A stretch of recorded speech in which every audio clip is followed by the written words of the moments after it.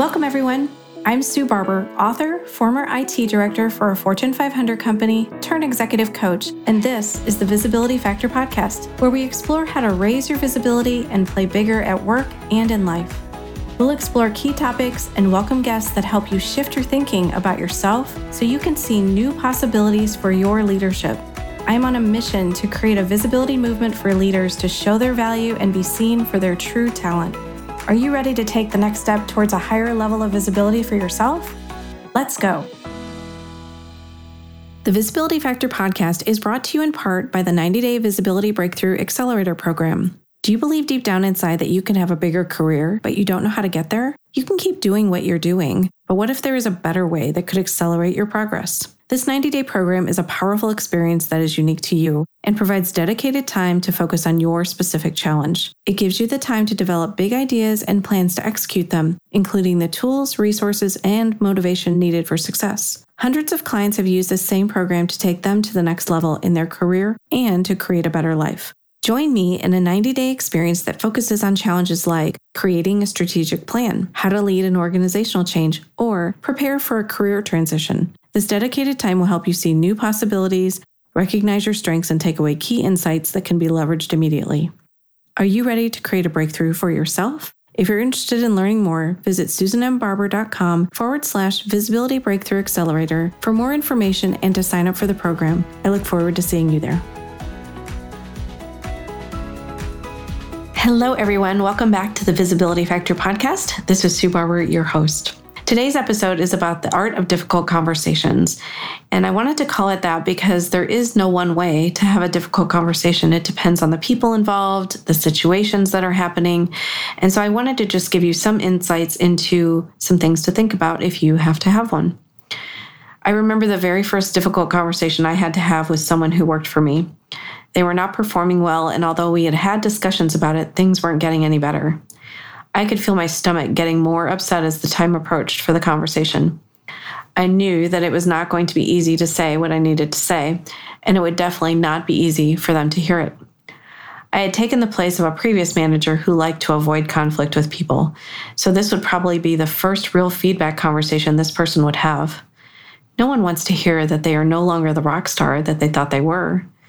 I was prepared for their anger, frustration, and maybe even tears. Is there an art to having a difficult conversation? I was working with a client years ago, and they were discussing how to have a difficult conversation with one of their employees. He said, "There really is an art to doing this well, isn't there?" I hadn't thought about it in that way before that conversation with him, but he was right. Although it would be easier to follow a process, there is no perfect formula to follow for every conversation. Every situation is slightly different, and you're dealing with human beings who are all coming to the table from their own situation, their own perspective, their own experiences about what happened. And you have to be open to that because we don't know all the facts. We don't know all the feelings that are happening for the other person. We don't know all the things that they have been through that may be impacting their behavior right now. Having this conversation is difficult for both sides. Recognize that they may get defensive and need some time to process what they heard. It may be beneficial to get back together the next day so they can respond before discussing it further. Take your cue from them and offer the suggestion to meet the next day if you think it would help them. Many times I will tell people if you start to see things escalating in the room or things aren't going in any way the way that you want them to, just offer to take a quick break. Like, I need to go get a drink, I need to run to the restroom, whatever that is. Just the physical motion of leaving the room is sometimes enough to help bring things down to a lower level. And the energy in the room will change when you come back together. And maybe you can have that conversation. But if you can't, it's okay to move it to the next day or even a couple days later so you both have time to think and process. If you're the manager of someone who needs to hear this kind of feedback, the best thing you can do is to be calm, be honest, share the facts, allow them to have input in the conversation and discuss next steps. Many times I will actually ask them to give me their version of the story first. Because there may be things I don't know or things I wasn't a part of or didn't hear. And sometimes I'm getting escalations from other people.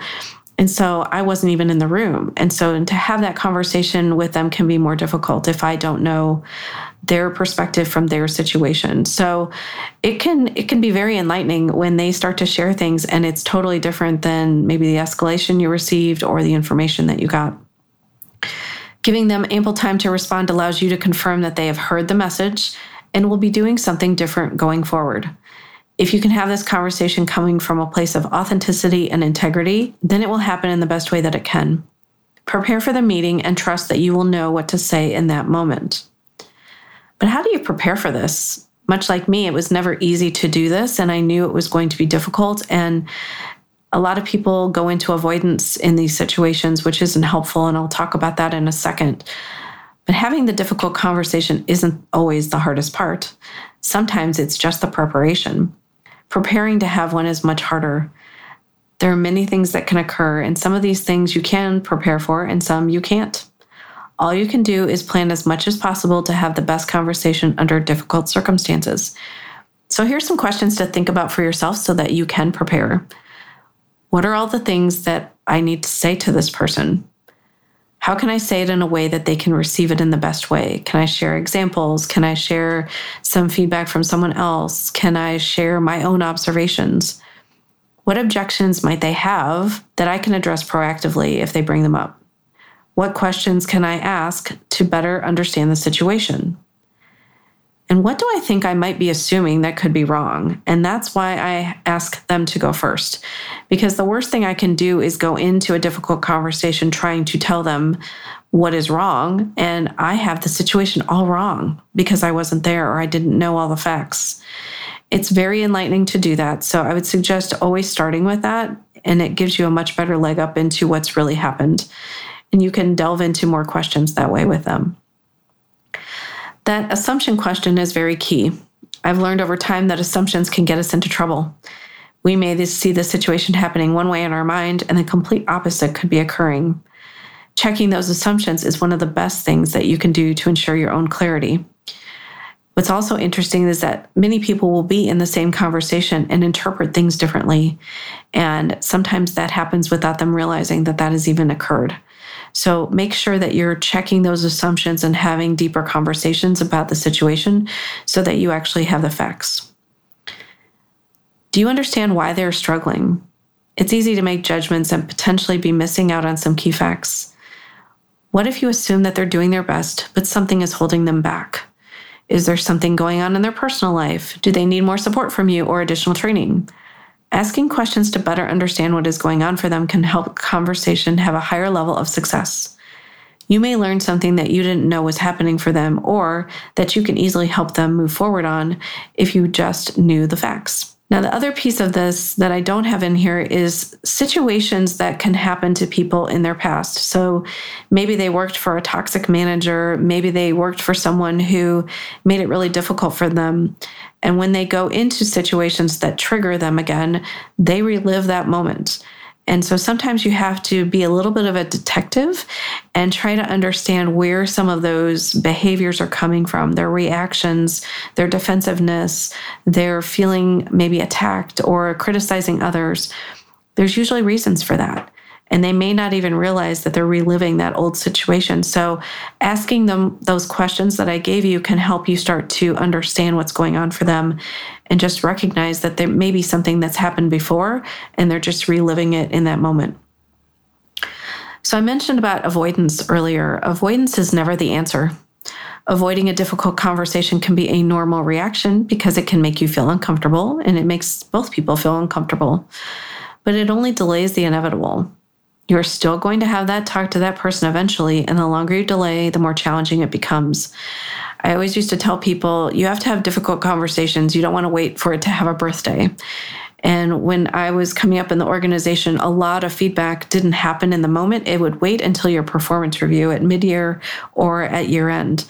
And that's way too long. Just think about if you're telling a child not to do something, and you have to tell them, like, last week, you did something with your toy that I didn't like. Well, obviously, they're not going to remember that.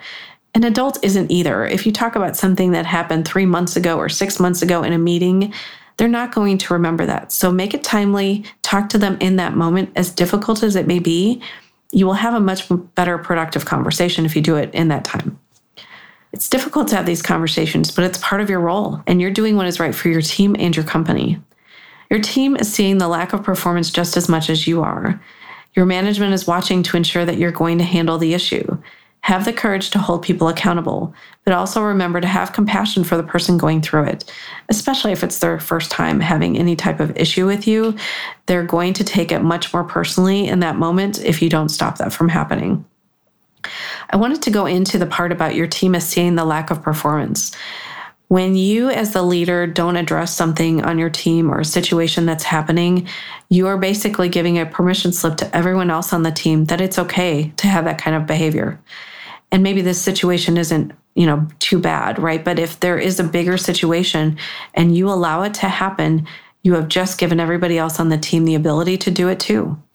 So that is why that timely feedback is so important, because it eliminates a lot of other ramifications of not giving that feedback. If you just can do it at that time, it's such a better experience for you and for everybody else.